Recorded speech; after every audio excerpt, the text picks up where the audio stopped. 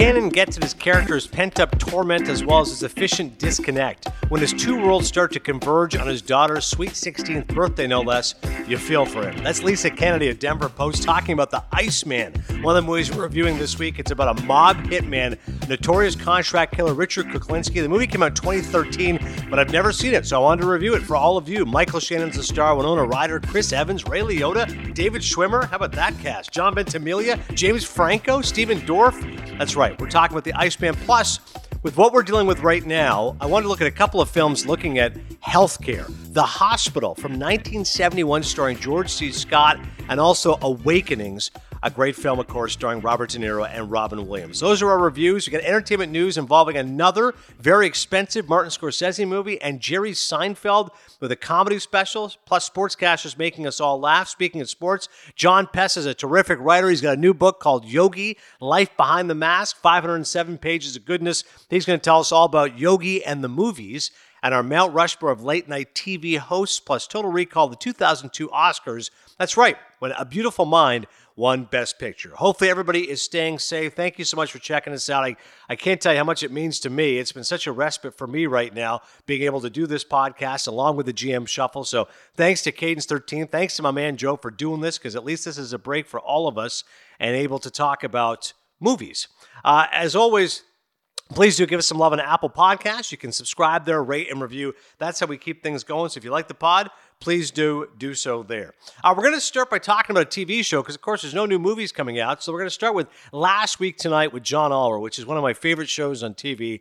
Hopefully you're watching it. They're now up to season 7 right now. The synopsis, if you haven't heard of it, breaking news on a weekly basis. Comedian John Oliver satirically covers the week in news, politics, and current events in this Emmy-winning variety series. Every single year at the Emmys, you go, oh my God, they're going to win again. They always win, at least for Best Show. And then Oliver has picked up, obviously, Emmys as well, whether it's for writing or as an actual host. And I think this right now, with what we're dealing with being inside, they've been particularly strong. He spoke about the coronavirus pandemic before really kind of the world blew up. This was back on March 1st. And in that, he said, should you be worried? And he said, yeah, a little. I mean, you should be washing your hands for 20 seconds. You should be careful, read the news, see what's happening. This was literally, think about that, March 1st. This is when a lot of people were saying, it's not a big deal. The flu is much worse. It's a hoax, et cetera, et cetera. So Oliver was 2 weeks ahead of, or if you want to say 10 days ahead of, okay, March 11th to me is the big tipping point. When Hanks got it, the NBA shut down, and March Madness said they were only going to do it with no fans. Okay, so let's say 10 days in advance, John Oliver was saying, hey, be cautious about this. Then did a really funny one about sheriffs in the U.S., and since then, it has been, of course, all about coronavirus. His last 4 episodes about the pandemic, the government response. One American News Network, which was an amazing one he did about this ridiculous media organization out there right now who just panders to Trump and lobs softballs at him, and no one's watching it, but Oliver pointed out why something that doesn't have a lot of popularity can, in fact, be very dangerous. And his most recent episode is about essential workers, unemployment in the U.S. The thing about John Oliver is this. He will take a very serious subject and he will still treat it with the gravitas that it deserves, which is that people are dying. We've got to take this seriously. And there's all this misinformation and distrust being fed from the White House. Yet, within all of that, what I find at least is he's not... He's doing so with some levity, which I think is critical. You know, it's one thing if you're getting a history lesson or someone's talking down to you and it's condescending. Well, nobody wants to hear that. Nobody wants to watch the news, but he's doing the news in a funny manner, in a satirical manner. Case in point, this most recent episode, he talked about these essential workers who right now are at risk, people who work for Amazon, and he showed the clip of the guy saying, hey, listen, you know, it's important that kids get their school books, but like dildos are not essential supplies. And right now, workers at Amazon were overworked. We're taking a lot of risk right now. We're not doing safety precautions in terms of social distancing to do our jobs. You don't have a union, et cetera, et cetera. So Oliver takes that soundbite, of course, and then uses it as a clip of saying, well, yeah, imagine if in 1917, George McKay is trying to save dildos. And also now you have the poster of 1917, and it's about a sex toy. Like, again, Oliver's making his point, but he's doing it in a funny manner. In the past, there was that whole bit about the fact that, the stunts that they pull off in the show, they had a Broadway sing-along, which was done.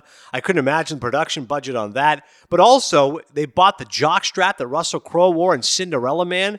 And then Russell Crowe got back at Oliver by donating a ton of money and established in Australia the John Oliver Koala Chlamydia Fund. This is hilarious, the kind of stuff that these guys do in terms of stunts and having that ability to do so. Part of that, I think, is the fact clearly HBO gives him a great budget. It's a wide berth. He can tackle things he wants to. He's been sued, or at least attempted to have been sued, but clearly HBO's lawyers are smart. They vet everything and said, okay, if they're going to come after us, we'll be ready to go, because there's no question he is taking shots at major figures, not just the president, but people in power all over the place. So I think he's not reckless in what he's doing. It's informed. And I'll say all of that with this caveat. Suppose you're somebody who leans right, and you know what? Because I particularly paid attention to this week's episode. All the information which he's citing is from the New York Times and the Washington Post, which I believe to be reputable. But if you don't, if you say, well, you know what, that's just liberal media nonsense, I don't believe it. Even then, I still think Last Week Tonight is an entertaining, informative show because of the skill with which Oliver delivers the material, the quality of the writing. At times, I think it's a little unnecessarily profane. I mean, literally, he did a bit this week about a cat who cleans her own butthole. I'm like, I don't know if I needed to have that in there. But I mean, listen, it's profane, it's vulgar, and it's funny. And like I said, even if you don't agree with the politics, I think you could watch it and say, well, I don't believe what he's saying 100%. I don't think this information is factually correct to me, but it's still very entertaining, and I can appreciate the high level with which he's working. Via the Guardian staff, on his HBO show Last Week Tonight, the comic continues to talk remotely from inside this white void. You know, in the past, they always have that great studio audience. Welcome, welcome, welcome. They go crazy. Well, this time they can't do that. So, you know, he's working from home, literally in front of a white board. And as this note said, he's lucky to be able to work from home. 71% of Americans cannot do so. More than 1 in 10 workers losing their jobs in the last 3 weeks. He's taking aim how the government has been dealing with the fallout. And again, if you think he's just, hammering Trump unnecessarily, that's one thing. I think it's accurate, but I think you can still appreciate the high level with which he's working. Last Week Tonight with John Oliver. If you're not watching it, you should be. For Maple Leafs, it's one of the best shows on TV. Joe?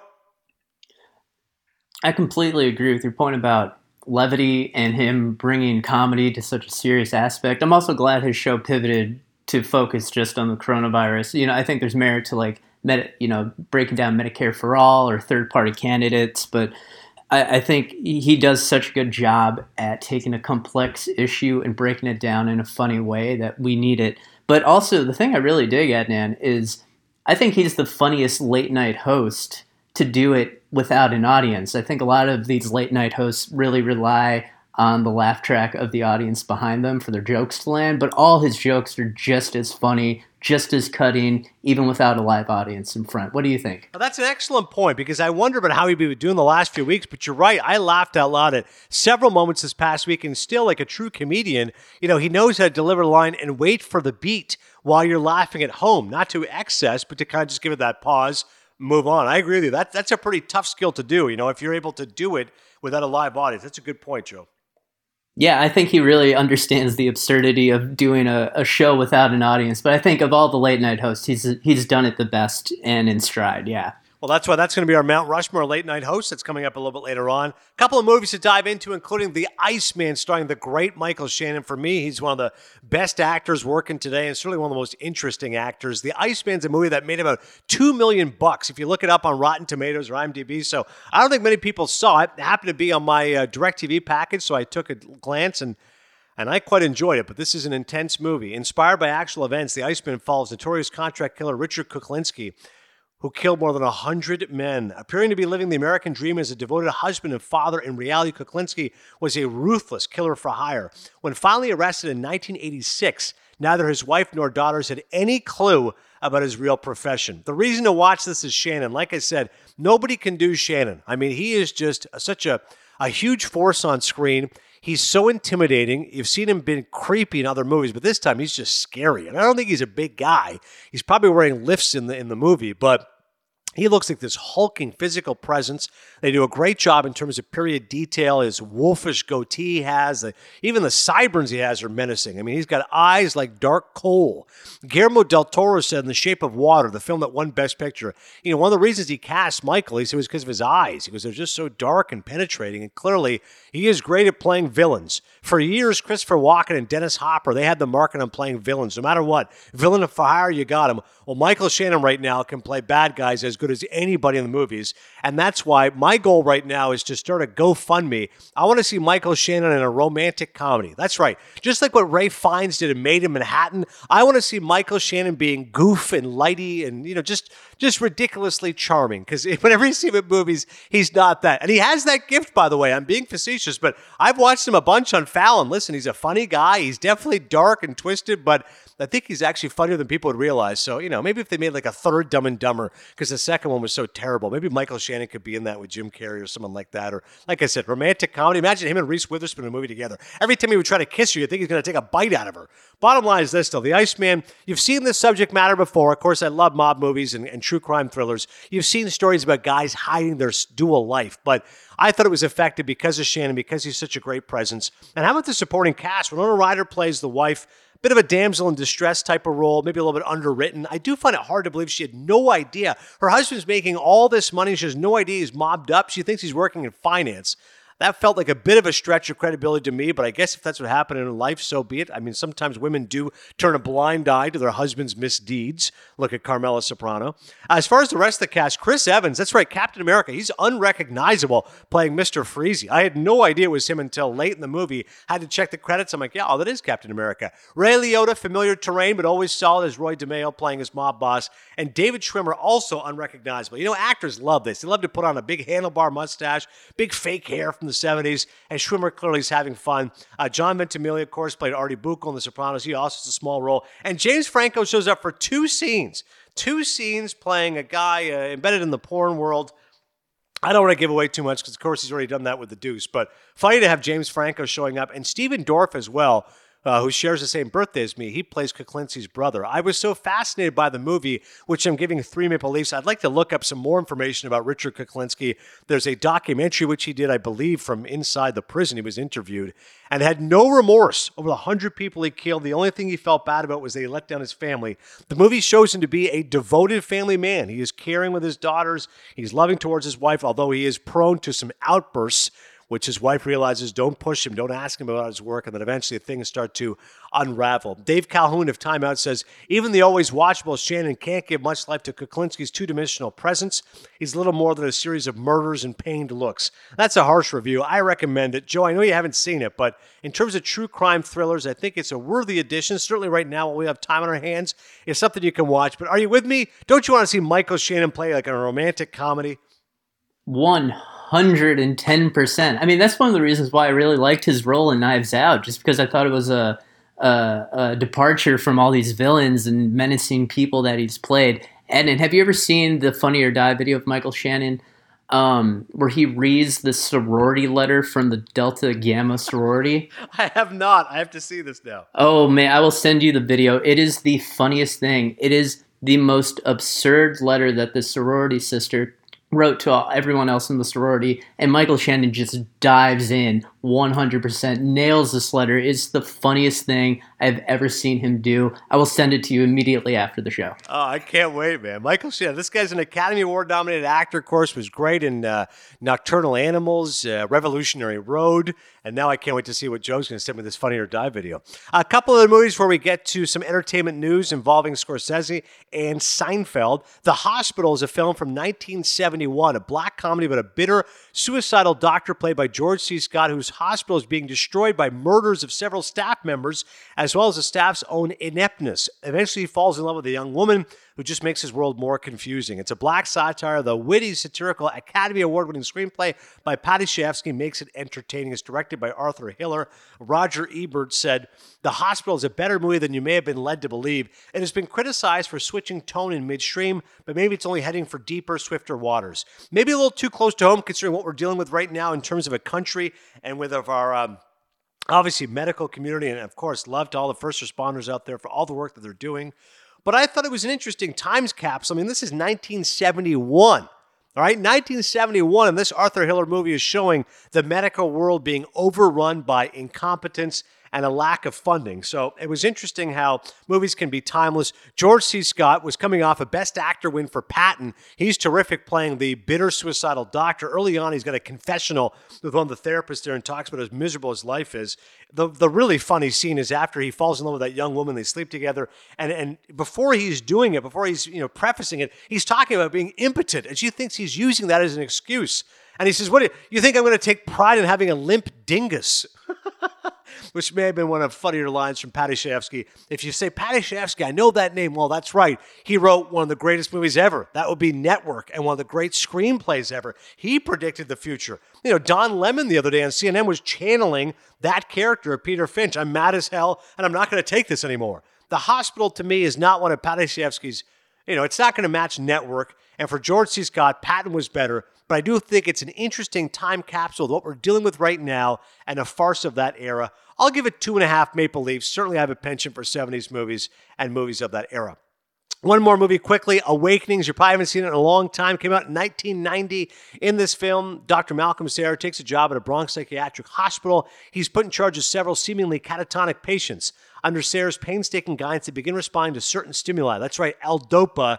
He tests that new drug on one of the patients. The reason to watch this is two sensational performances. Robin Williams as Dr. Malcolm Sayre, playing the real-life doctor, of course, Oliver Sacks, who is this bearded, introverted fellow who can't connect with human beings, but he connects with animals, and in this case, plants, and in this case, affecting these people who have been in these terrible comas. Janet Maslin, New York Times, patient in 30-year coma wake-up, sentimental simplification. I think it's a tough movie to watch because it is so emotional, and Robert De Niro gives one of his best performances. He was nominated for Best Actor playing Leonard Lowe, a guy who's been in this coma forever. He takes L-Dopa, and then shockingly, he comes to life, which is why it's called Awakenings. It's directed by Penny Marshall. It's a powerful and moving story for me. I thought it was really well acted and well directed. Like I said, a tough movie to watch, but if you haven't seen it in a long time, again, considering what the dealing with right now, the hospital crisis, I found it in some ways to be an uplifting movie because it shows that there is hope even in times of despair, although the ending is, once again, a really, really sad movie. Awakenings, Joe. How about this for, in terms of pedigree? Julie Kavner, who's one of the voices on The Sopranos. Penelope Ann Miller plays the love interest of De Niro. And John Hurd, speaking of a guy who always played a lot of good villains. You remember him, of course, from Home Alone. He was great as Vin Makazian, too, in The Sopranos before he killed himself. Awakenings, 30-year anniversary of that film. It's amazing, and you're right. It is heartbreaking. It's inspiring. The ending is great, and the performances are good. This is the same year that Robin Williams put out Cadillac Man, if you remember that movie. And I think this is the time of his career where he was really starting to branch into serious roles. And it's amazing that he was able to put out Cadillac Man the same year as Awakening. So, I love it. All I remember of Cadillac Man is there's one season where he literally slides into a woman and he goes, and Strawberry slides into home. This is what I remember about Cadillac Man. I can't speak much else to the movie. Go ahead. Oh, yeah. No, all I remember is I remember watching it as a kid and thinking, he has the hairiest arms of anyone I have ever seen. Because the whole movie is just forearms, his forearms, It's funny you mentioned that. He definitely did a bit in one of his stand-ups about how the fact he would go to the San Francisco Zoo and the apes and gorillas would start pointing at him and say, how come you're not in here with us? Because the fact he was such an unbelievably hairy guy. All right, those are our movies to review. Awakenings, The Iceman, The Hospital, and of course, Last Week Tonight with John Oliver. The news of entertainment is coming up next along with our special guest, John Pessa.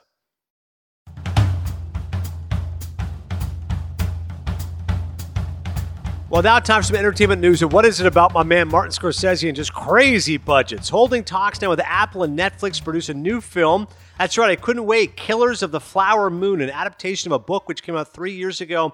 It's the Osage murders and the birth of the FBI. It looks at the murders in the 1920s took place in an Oklahoma Native American reservation, which led to a major federal investigation. The killing of the Osage Native Americans was apparently an open secret at the time, but everyone turned a blind eye. So the movie, oh my God, Marty, Leo, and Robert De Niro. Paramount Pictures was going to do it, but here we go again. Paramount, don't forget, was going to do The Irishman. But that budget went north of $100 million, and so quickly Marty and company said, all right, we'll go to Netflix. Well, now apparently the studio got cold feet. The movie's budget ballooned to more than $200 million. So now he's having conversations with Netflix once again, and this time Apple. Imagine if Apple gets in on the movie game. The Irishman, by the way, estimated $173 million was released by Netflix, 10 Academy Award nominations, went 0 for 10, but 5 Golden Globe nominations as well. Something about budgets and Marty. I mean, listen, he's in his mid-70s now. He wants his money, wants to make his first ever Western in his own words. Maybe, Joe, he'll have a reunion with Netflix, or maybe first time you got Martin Scorsese film released by Apple. I think this would be a really smart move by Apple to invest in this movie. I know, I just feel like the streaming service hasn't made the splash that they were hoping to. They had the morning show, which had a little bit of acclaim and credibility, but I think if they were able to lock in this deal, this would give them some more notoriety and help establish them as a streaming service. Yeah, you're right. Jennifer Aniston, Reese Witherspoon, they did get a little bit of buzz there. Steve Carell, the TV show, but movies, that's a different matter. Jerry Seinfeld, one of my brother's favorite comics. Who doesn't love Seinfeld? More laughs to Netflix. Latest stand-up special, 23 Hours to Kill. The streamer is launching the hour-long special Netflix on May 5th. It was filmed at the Beacon Theater in New York City. It was part of the Seinfeld co-creators and star residency at the venue, the last few shows of which were curtailed by the coronavirus. The title, by the way, is a reference to a line often repeated by the Boo movie creator and a star that stand-ups spend 1 hour a day on stage and the rest of the day waiting for that moment. Second stand-up special for Netflix after Jerry before Seinfeld, which saw him combine stand-up at the Comic Strip Live in New York and also talk about his influences like Bruce, Lenny Bruce, of course, and George Carlin. He also had a release on HBO, I'm telling you for the last time. So if you're a Seinfeld fan, check out 23 Hours to Kill coming on May 5th. And one more bit of news. Nobody was expecting out of work, exceptionally bored sports commentators, but it has been absolutely tremendous. Take a listen. Rugby commentator Nick Heath was first delighting the planet, quickfire rundowns of everyday events. Now Andrew Cotter, a very real, very professional BBC sports person presenting the heart-racing drama of the Dog World Series. Final. And now they go, Olive away first, but a problem with Mabel's ball. That might cost her now, having to play catch-up. Both settling quickly into rhythm. You can see the contrast in styles. Mabel heavy tail use, happy to be alive. Everything's amazing. Olive more steady, wasting little energy. Very much of the old Labrador school. Eating's a serious business. Don't bollocks around wagging your tail. And Mabel seems just a little sluggish here. Perhaps more was taken out of her by the worm medicine she was given last night than we thought.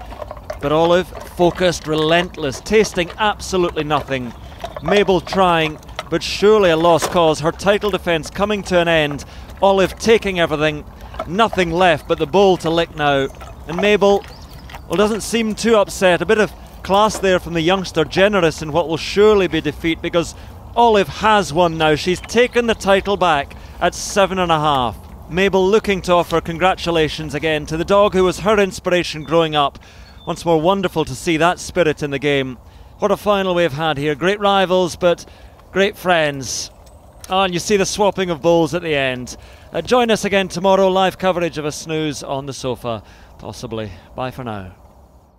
Thanks to Mr. Andrew Cotter's YouTube page. I mean, seriously, how funny is that? Cotter's pups, Olive and Mabel. I mean, Joe Buck has been doing this as well. If you send him clips, he's been narrating those as well. It's good to have sportscasters in my profession passing on some greater good here, Joe. Oh, it's so good. And it also just helps me as just a sports fan and someone who seeks out sports, appreciate good broadcasting. I think it accentuates the skill that is broadcasting. No doubt about it. Now it's time for our special guest.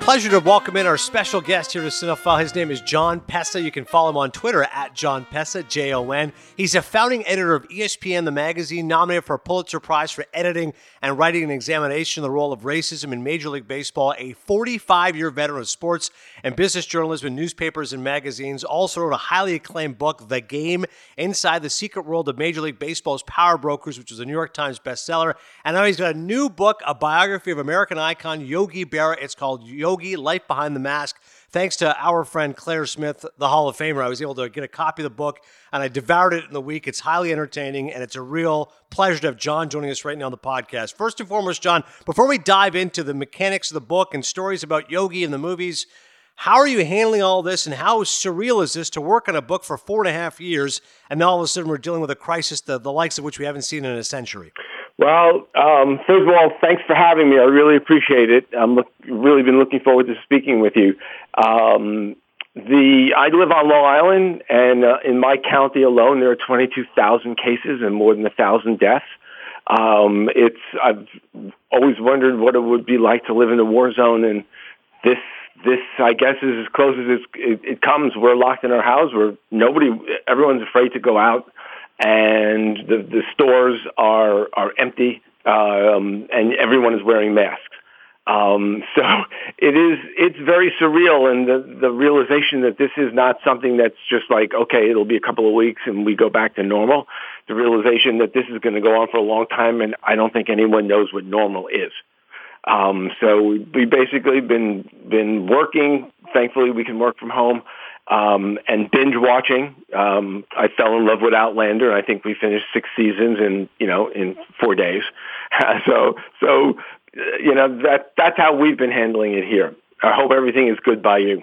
No, I appreciate it. We're in Bergen County here, Hohokus, so we're right in the teeth of it, obviously, with the proximity to New York City. And let's start there, actually, with regards to Yogi, because, having worked at ESPN for 9 years, lived in West Hartford, nice area, but we love Jersey, and we love this area. And one of the parts I love most about your book was how Yogi fell so in love with New Jersey, whether or not it was Woodcliff Lake or Tenafly, which we thought about living in, but Montclair, which is a wonderful area for those who don't know North Jersey very well. It's like 25 minutes to the city, so it made a lot of sense for Yogi all those years, not only playing for the Yankees, but post-career living in Montclair, because it's a really nice area with which to raise your family. And I just thought geographically, hey, this is so cool. I'm so close to this place, Montclair, where Yogi seems like he's Montclair's most beloved son. I mean, now after reading your book, I want to go to Montclair, hopefully, God willing, once we get all through this, and see whatever testaments they have to Yogi Berra and his life there. He absolutely loved New Jersey. I mean, he loved growing up on the Hill, the Italian section in St. Louis. It was tough for him to leave. But Phil Rizzuto convinced him that coming to the New York area, and Phil already lived in New Jersey, and they were best friends. And come and live here. It's a beautiful place, great place to raise a family, and your opportunities for outside income, which baseball players needed in those days, is much greater here than in St. Louis. And he just fell in love. And Montclair is a beautiful area. Terrific parks and libraries and the Salvation Army charity there. I mean, it really is a very diverse and a very interesting town, and it has the campus of Montclair State University, which was a small teachers college when his older son went there, 4,500. Now they have about 20,000 students, and it houses one of the things that it houses is the Yogi Berra Museum, which is modeled because the same architect did it on Cooperstown. And it's just such a cool place to go and see, Yogi was living history. Started in the Depression, through World War II, where he volunteered for a secret mission to go, at D-Day, to moving out to the suburbs and playing on the great Yankee teams and being the best player in baseball probably for the first 5 years of the 50s. And he absolutely loved New Jersey. And he used to joke that it was, one bridge to get to New Jersey. I mean, to Yankee Stadium. And when he was with the Mets for 10 years, where he took the team to the World Series, that was 2 bridges.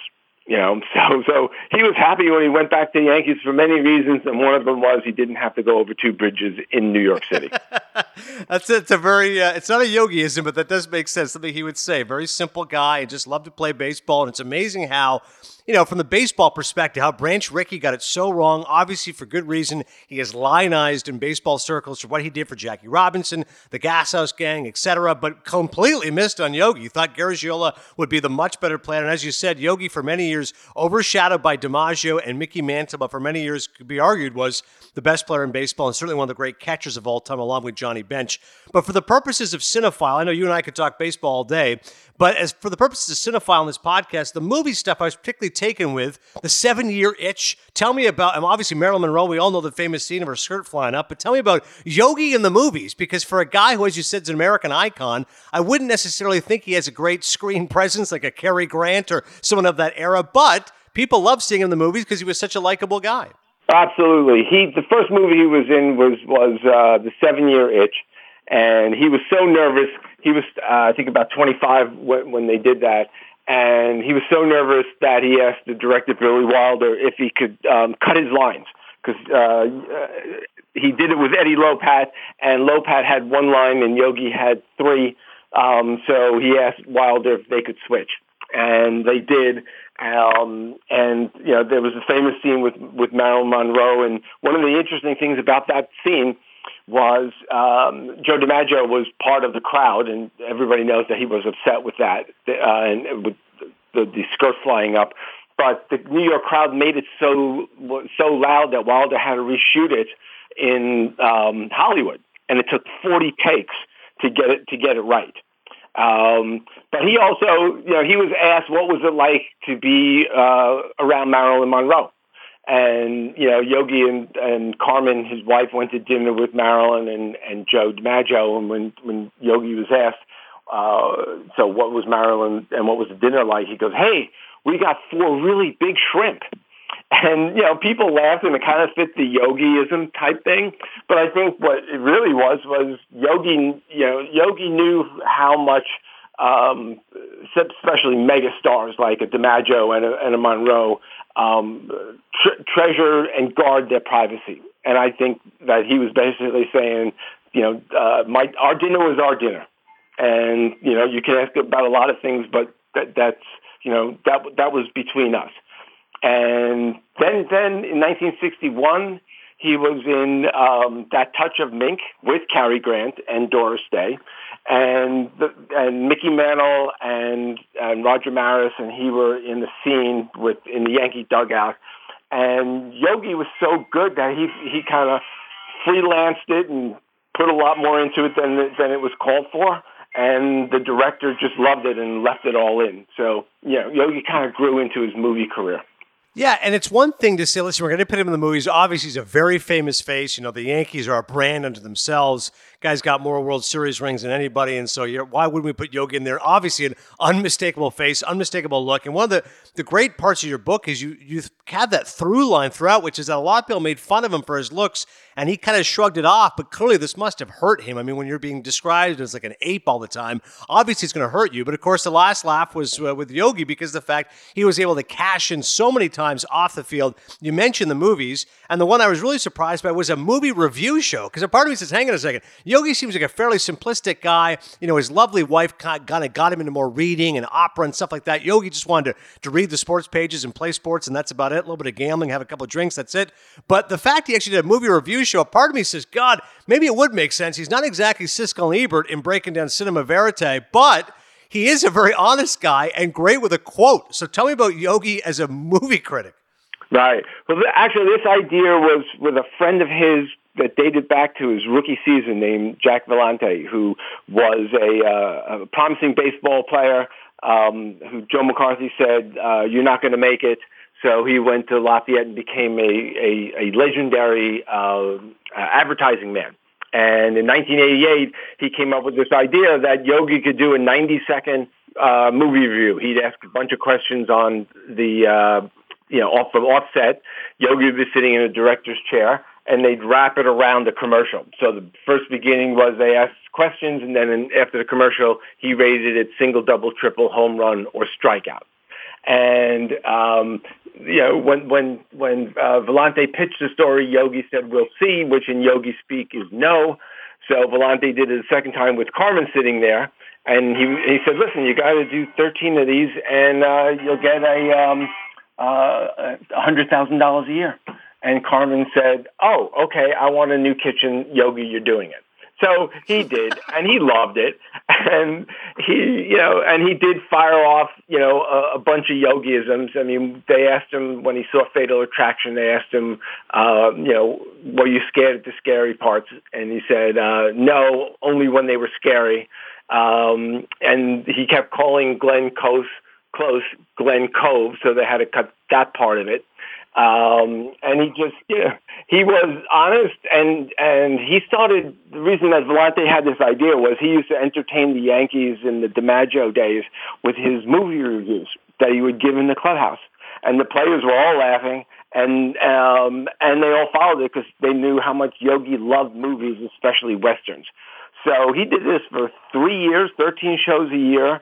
All of them are funny, and all of them are pretty much dead on in terms of his take on the movie. And he made himself for 3 seasons $300,000. So he was not a bad businessman either. About to say, Peter Travers of Rolling Stone is going to hear that and go, are you kidding me? How much is this guy making back in the day to do some movie reviews? Clearly, and I think you're right about Yogi as a businessman. I mean, he was not, I don't think he was greedy, but he wasn't going to turn down any money when it was offered him, whether it was endorsements, whether it was doing stuff with Rizzuto. He got the bowling alley in Jersey. I mean, he was smart about making use of his time, which brings me to the part of him as a father, which I don't know why, but I bookmarked this, John, because I kept laughing at it, and I may use it on my own children.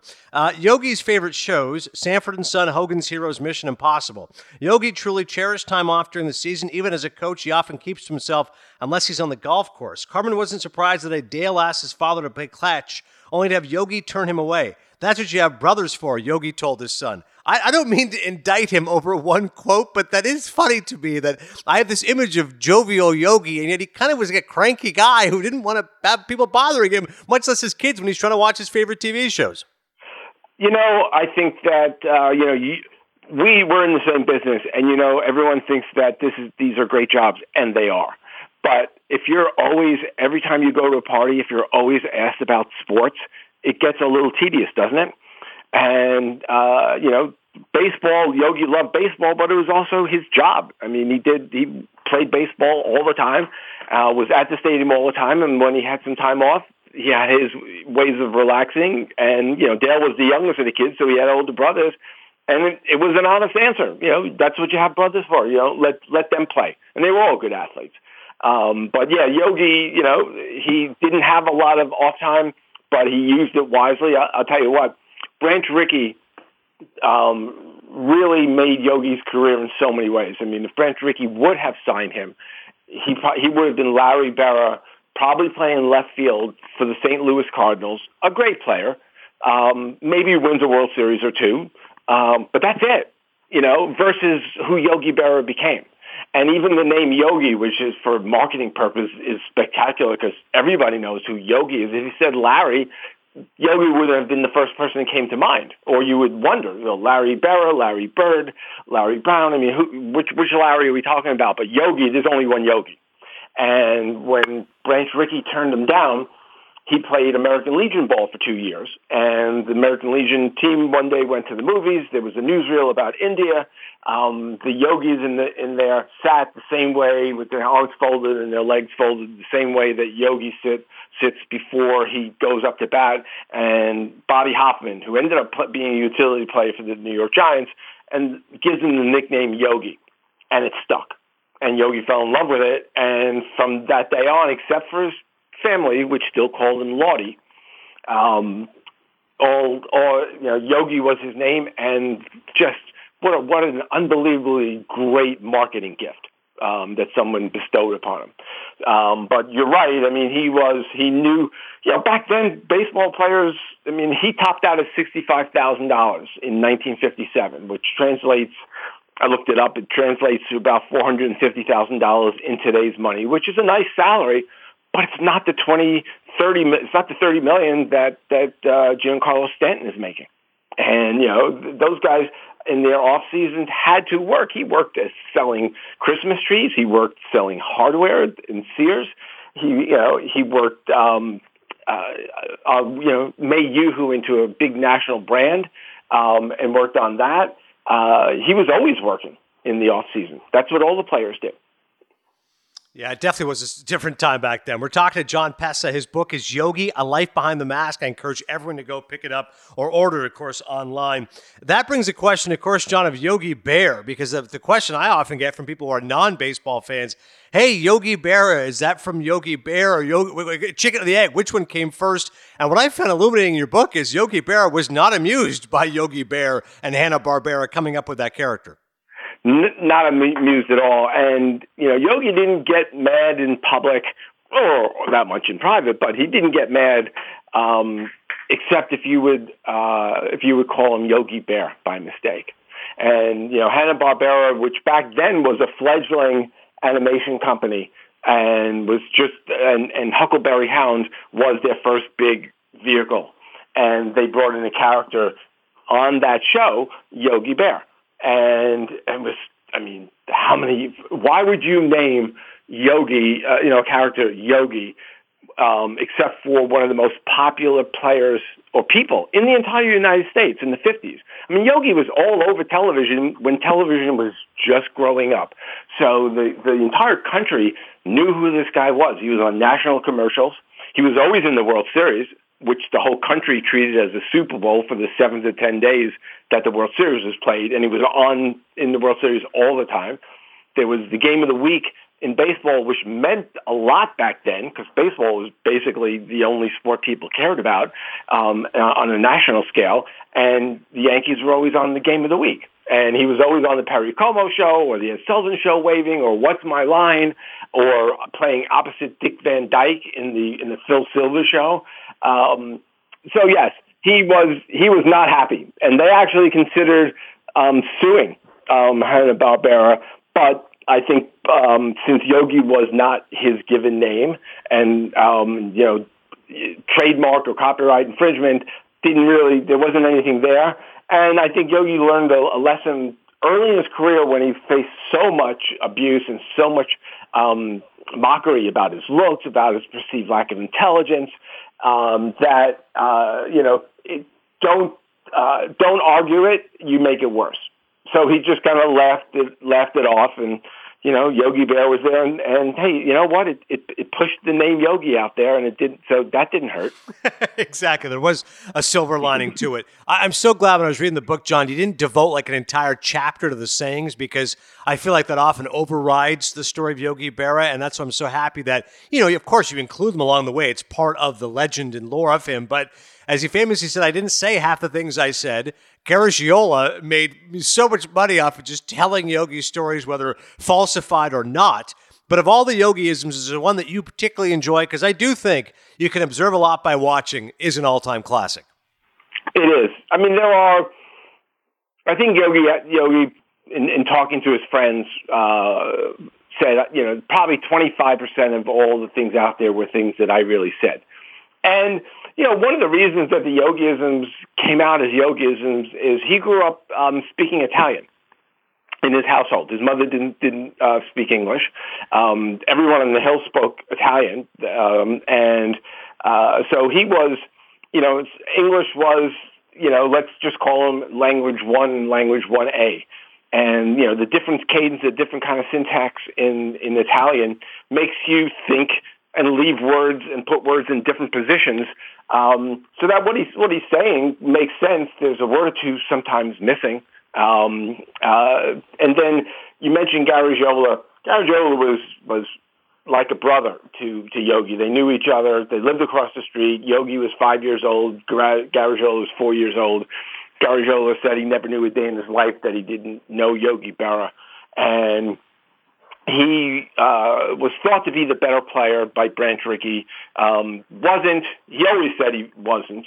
And but he also had injuries, so he retired early.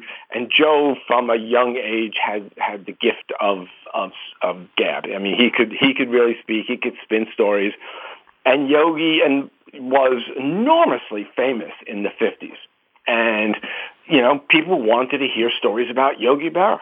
And Joe Garagiola rose through the ranks, coming up as being the color man on St. Louis Cardinal broadcasts, and doing the old banquet circuit, which I don't think even exists anymore. If I say that to young people, they look at me and say, "What the hell is the banquet circuit?" And moved his way up the line until he ended up being hosted at Today Show and Johnny Carson, one of the main Johnny Carson subs. And, people would ask Yogi if it bothered him that, Joe kind of made a career, playfully poking fun at him. And he said, nope, anything I can do for Joe, that's great. And he also is wise enough to know if Joe's talking to a Today audience, that doesn't hurt Yogi either. Exactly. It was a win all around. There's no doubt about it. John Pessa is the author of Yogi, A Life Behind the Mask.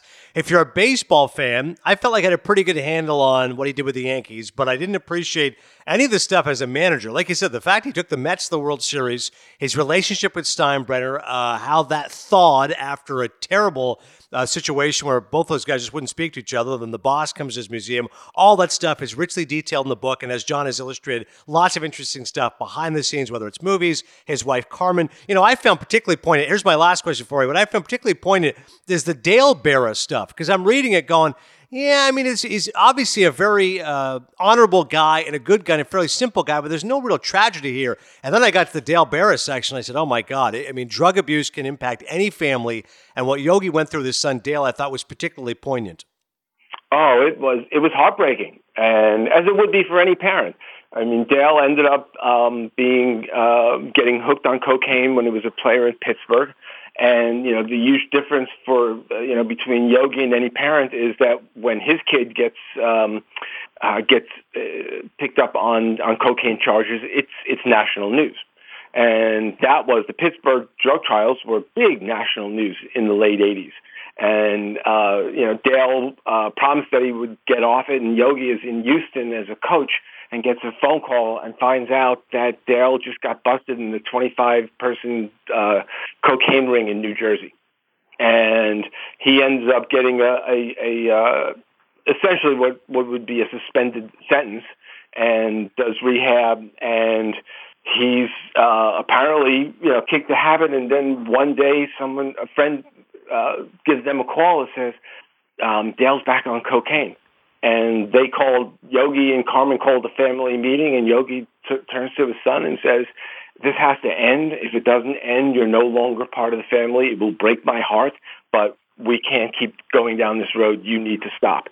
And Dale stopped, right after that. And God, as a parent, I know you have 4 kids. I have 2 kids. That is just, you hurt worse when something happens to your kid than you do for yourself. And that just had to be so hard for him and Carmen to go through, especially since much of it was public. And so, he led a great life, but it wasn't without its challenges, and it wasn't without its real challenges, like, dealing with cocaine addiction with his youngest son. Definitely. It was really powerful stuff, and it's a tremendous book. Yogi, A Life Behind the Mask. My big thanks to John Pessa. You can follow him on Twitter, JONPESSAH. Get the book right now online. Unfortunately, bookstores, we know it's very tough to get outside and go get them. But seriously, go online, get it on Amazon, wherever you find your books, because it's a sensational read. John, can't thank you enough for the time. Please stay safe, my friend. Same here. You too. I know New Jersey's getting hit real hard right now, so you be very safe. Take care, and it's been a pleasure.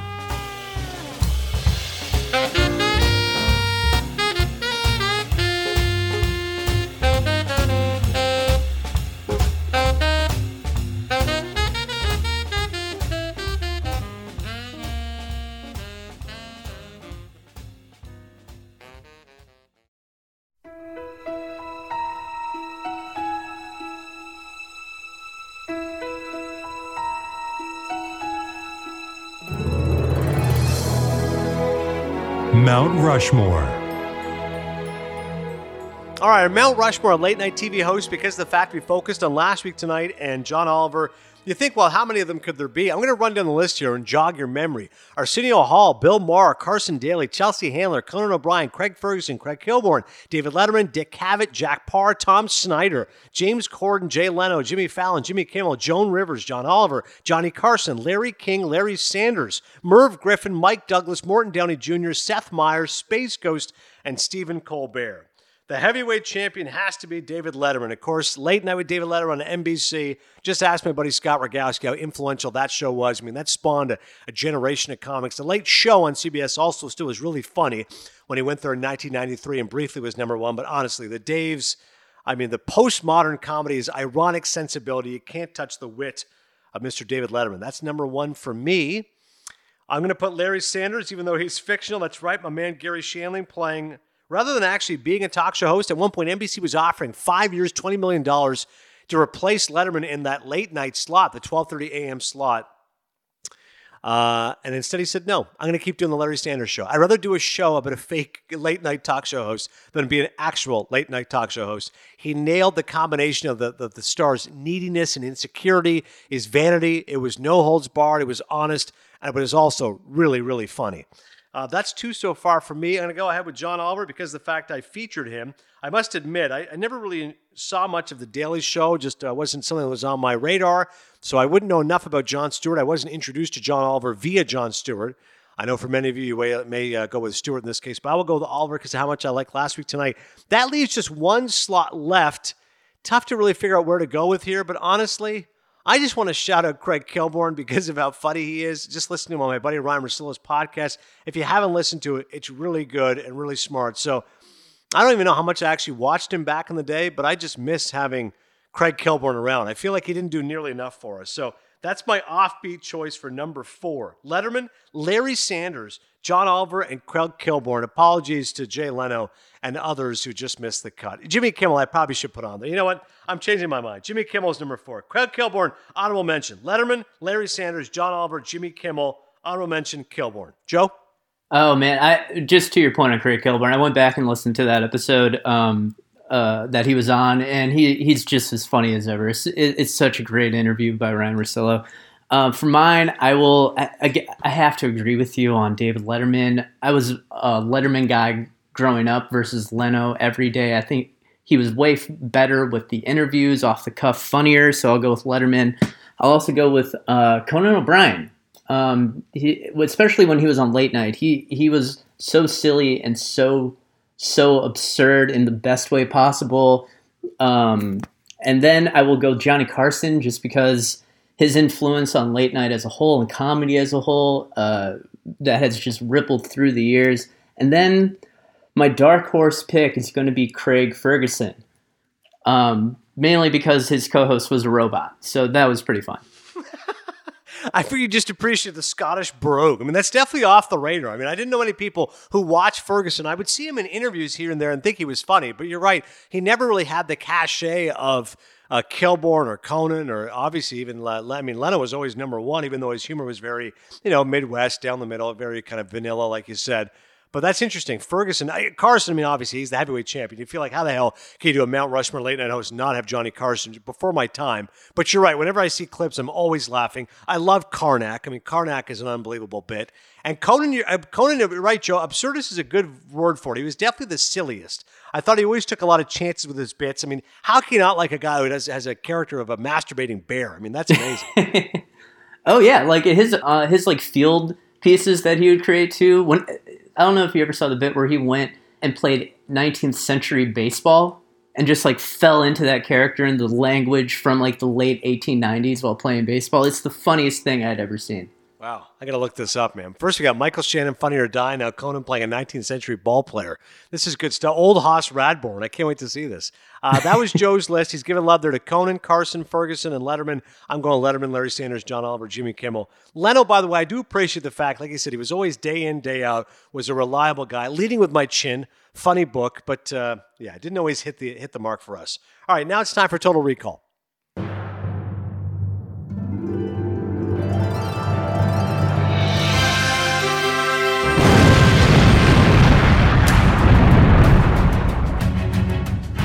Total Recall. Once again, give us feedback. CinephilePod, Adnan S. Furk. Let us know what you like, what you don't like. 2002 Oscars, Total Recall. So these are the films from 2001. A Beautiful Mind won Best Picture. Joe, what else was nominated? Gosford Park, In the Bedroom, The Lord of the Rings, The Fellowship of the Ring, and Moulin Rouge. Never seen Moulin Rouge. My wife loves it. I couldn't get through it, although I appreciate Baz Luhrmann's ability as a stylist. I'm going to go with In the Bedroom. It was a really tough drama. They don't make those kitchen sink dramas like they used to. It fits in with something like Ordinary People. I thought it was a devastating drama. God, Sissy Spacek and Tom Wilkinson together. Really, really solid drama. That, to me, was the best picture there. But I really did love A Beautiful Mind. I think it's a sweet story and a triumphant one and a moving one. So I don't have an issue with the Academy that it won Best Picture, but my choice would have been In the Bedroom. I like that. I am going to agree with the Academy and go with A Beautiful Mind. I think overall, all around, just a great, great movie. The story was great, so I'll go with A Beautiful Mind. All right, Best Director was Ron Howard for A Beautiful Mind. What else was nominated? Ridley Scott for Black Hawk Down, Robert Altman for Gosford Park, Peter Jackson, Lord of the Rings, The Fellowship of the Rings, and David Lynch, Mulholland Drive. I'd like to get one of David Lynch just because he's had such a bizarre career and he's been such an iconoclast. I mean, you look at his movies, Blue Velvet, how he didn't win an Oscar for that movie. I mean, with Dennis Hopper, Don't You Look at Me. He's got that gas mask on. I mean, like Lynch is one of those forces, whether you look at Twin Peaks or any of his work, I mean, just a singular talent. And Mulholland Drive was certainly a creepy movie. It's not one that I felt the need to revisit, but I did enjoy seeing it once, and the whole issue of doppelgangers and the Hitchcockian suspense. I will go with Ron Howard because I think it was just a sturdy film. It was a well-made studio movie, but a part of me wishes that David Lynch had won. He did win an honorary Oscar. I think it was actually this year, but I wish he'd actually won a competitive Oscar at some point in his career because guys like that on the margins of the film world don't often get recognized. I agree. If you're going to go with Ron Howard, I will go with David Lynch for the exact reasons you talked about. Such a weird career, everything from Twin Peaks to, I think his first movie was Eraserhead. Have you ever seen that? I haven't. That was his first movie, though. You're right. Just for the poster alone, it was crazy. Oh, it's not. He came out years later and said that he made it about becoming a father. But I'll give it to David Lynch, not so much for Mulholland Drive, but just his overall career. All right, Best Actor was Denzel Washington for Training Day. Who else was nominated? Russell Crowe for A Beautiful Mind, Sean Penn, I Am Sam, Will Smith for Ali, and Tom Wilkinson for In the Bedroom. This is appalling that Sean Penn was nominated for I Am Sam. I mean, this reminds me of what Robert Downey Jr. was saying in Tropic Thunder. You can't go full retard. But I mean, that's a quote from the movie, not my own personal opinion. So I'm surprised that Sean Penn was even nominated because I couldn't even get through I Am Sam. I thought it was just such a hackneyed movie and just so pandering. But regardless of that, Denzel should not have won for Training Day. He should have won for Malcolm X. Of course, he won for Glory. Maybe he should have won for Fences as well, but definitely not for Training Day. I like the fact he went villain, and it is different. Okay, Denzel's doing Scarface. I got it, but there's no way he should have won an Oscar for it. I would have said Tom Wilkinson for In the Bedroom, or maybe even Will Smith for Ali. I mean, think about Ali, how tough a character that is. This is an iconic figure of the 20th century, and I thought Will Smith was the best part of the movie. At times, it was a little bit unfocused and opaque in my mind, the way that Michael Mann directed it, but Will Smith was pretty captivating. So I'll either go with Wilkinson or Will Smith. Russell Crowe, by the way, very good in the movie, but he'd already won for Gladiator, so I'm okay with just a nomination. Joe? I will go with Russell Crowe for A Beautiful Mind, just how he plays someone who has schizophrenia. But I will agree with you. Will Smith and Ali, I think he was really good, especially that, that era of Ali and everything leading up to the Rumble in the Jungle. I thought he did a really great job, but I will go with Russell Crowe. Best Actress to me was one of the best performances by an actress I've ever seen. Halle Berry in Monsters Ball. I was thrilled when she won. She absolutely should have won. But who else was nominated? Judi Dench for Iris, Nicole Kidman for Moulin Rouge, Sissy Spacek for In the Bedroom, and Renee Zellweger for Bridget Jones's Diary. Yeah, never got through Bridget Jones's Diary, Renee Zellweger, but Sissy Spacek, again, really good in the bedroom. I mean, I wanted to win Best Picture, so I would have been happy if Wilkinson or Spacek were nominated. But to me, Halle Berry was just heartbreaking as a mom dealing with unimaginable tragedy in Monsters Ball. She knocked it out of the park in that movie. I agree with you, and I agree with the Academy. I will also say Halle Berry. How about Best Supporting Actor? Jim Broadbent for Iris. Who else was nominated? Ethan Hawke for Training Day, Ben Kingsley for Sexy Beast, Ian McKellen, The Lord of the Rings, The Fellowship of the Ring, and Jon Voight for Ali playing Howard Cosell. I was about to say, our man Lombardi loves Howard Cosell. Make sure you listen to the GM Shuffle. We can talk all about Howard Cosell. I forgot that Jon Voight was Oscar nominated for his performance. That's crazy to me. But he was very good at imitating the often imitated, never duplicated Howard Cosell. My eyes jumped up because I love Ethan Hawke and I want him to win an Oscar, and I thought he was really good in Training Day. But honestly, Ben Kingsley in Sexy Beast is just ferocious. There's rare you get actors like this who are almost bipolar. Like Kingsley can either play a saint in Gandhi or just a cutthroat villain in Sexy Beast. He's so vicious and menacing and also really funny in the way that British gangsters can be. I mean, the way he's just calling Ray Winstone a cunt the entire movie, calling him Porky Pig, and I mean, it's just so demeaning, kicking him in the face. I mean, it's an awesome movie. I love Ben Kingsley in Sexy Beast. Oh man, I've never seen Sexy Beast, but I'll have to check it out now. Just because you didn't go Ethan Hawke, I also am a huge Ethan Hawke fan, so I'm going to nominate him for Training Day. I wish he had won for that role. All right, good call. I mean, it always is hard to play against the guy who's chewing up the scenery, and Hawk is really convincing as a vulnerable cop who's trying to do the right thing. Best Supporting Actress was Jennifer Connelly for A Beautiful Mind. What else was nominated? We have Helen Mirren for Gosford Park, Maggie Smith for Gosford Park, Marissa Tomei for In the Bedroom, and Kate Winslet for Iris. I really did like Kate Winslet and Iris, a strong supporting performance in a sweet movie. Judi Dench and Broadbent also nominated, and of course Broadbent won. So clearly the Academy loved their trio of performances. But I thought Jennifer Connelly really was sweet and touching. Playing a woman, standing by her husband, battling schizophrenia. That's a tough performance, and I thought she was really good. Particularly, I mean, the scene with Crow and the baby in the bath. I mean, it was. I thought she really was excellent. 100% agree. I would give it to Jennifer Connelly and agree with the Academy on this nomination. Yeah, also, I can't speak to Gosford Park. I think I watched it, but I couldn't tell you anything about it now. I know Altman's a legend, but I mean, twin nominations are supporting actress. I can't get behind either of those. All right, couple more categories here for you. Best screenplay written directly for the screen. Gosford Park won. Julian Fellows, as I just told you. I don't remember much of the movie, so I'm shocked that he won. What else was nominated, Joe? We have Amélie, Memento, Monsters Ball, and The Royal Tenenbaums. So this raises three questions. How the hell were three of the best movies of that year not nominated for Best Picture? The Royal Tenenbaums, Monsters Ball, and Memento are easily three of the best movies here. God, I want to recast the entire Best Picture. For me now, I'd go A Beautiful Mind, In the Bedroom, and those three movies. See a Moulin Rouge, see a Lord of the Rings, Fellowship of the Ring, and see a Gosford Park. God, that's astonishing to me. But three of those I love. Royal Tenenbaums is, to me, my favorite Wes Anderson movie. It's so funny and yet so touching, surprising at the end. Monsters Ball, not only Halle Berry knocking to the park, but an amazing script by Milo Adika and Will Rokos. But it's got to be Memento. It's my favorite Christopher Nolan movie. How original was that story? How ingenious was the plotting? How the hell did he not win an Oscar along with his brother Jonathan Nolan, losing to Julian Fellows for Gosford Park? That is appalling that Memento didn't win.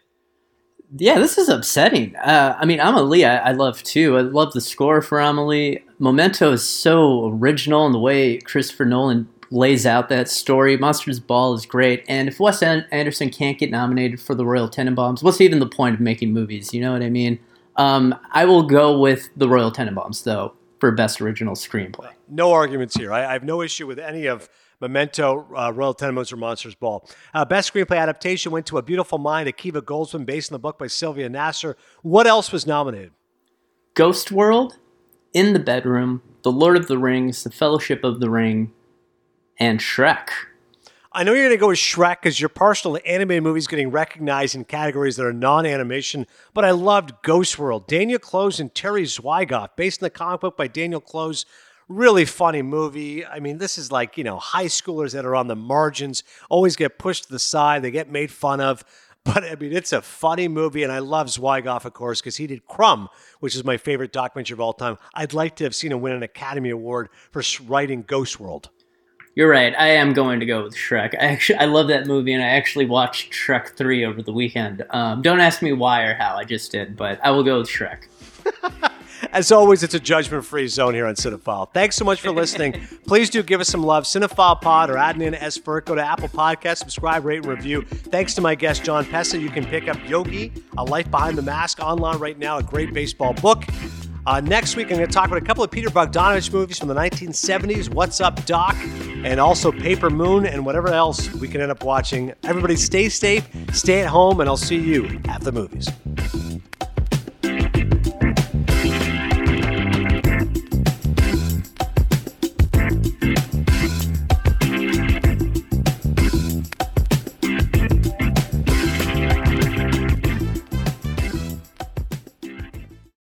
When you need mealtime inspiration, it's worth shopping Kroger, where you'll find over 30,000 mouth-watering choices that excite your inner foodie. And no matter what tasty choice you make, you'll enjoy our everyday low prices, plus extra ways to save, like digital coupons worth over $600 each week. You can also save up to $1 off per gallon at the pump with fuel points. More savings and more inspiring flavors make shopping Kroger worth it every time. Kroger, fresh for everyone. Fuel restrictions apply.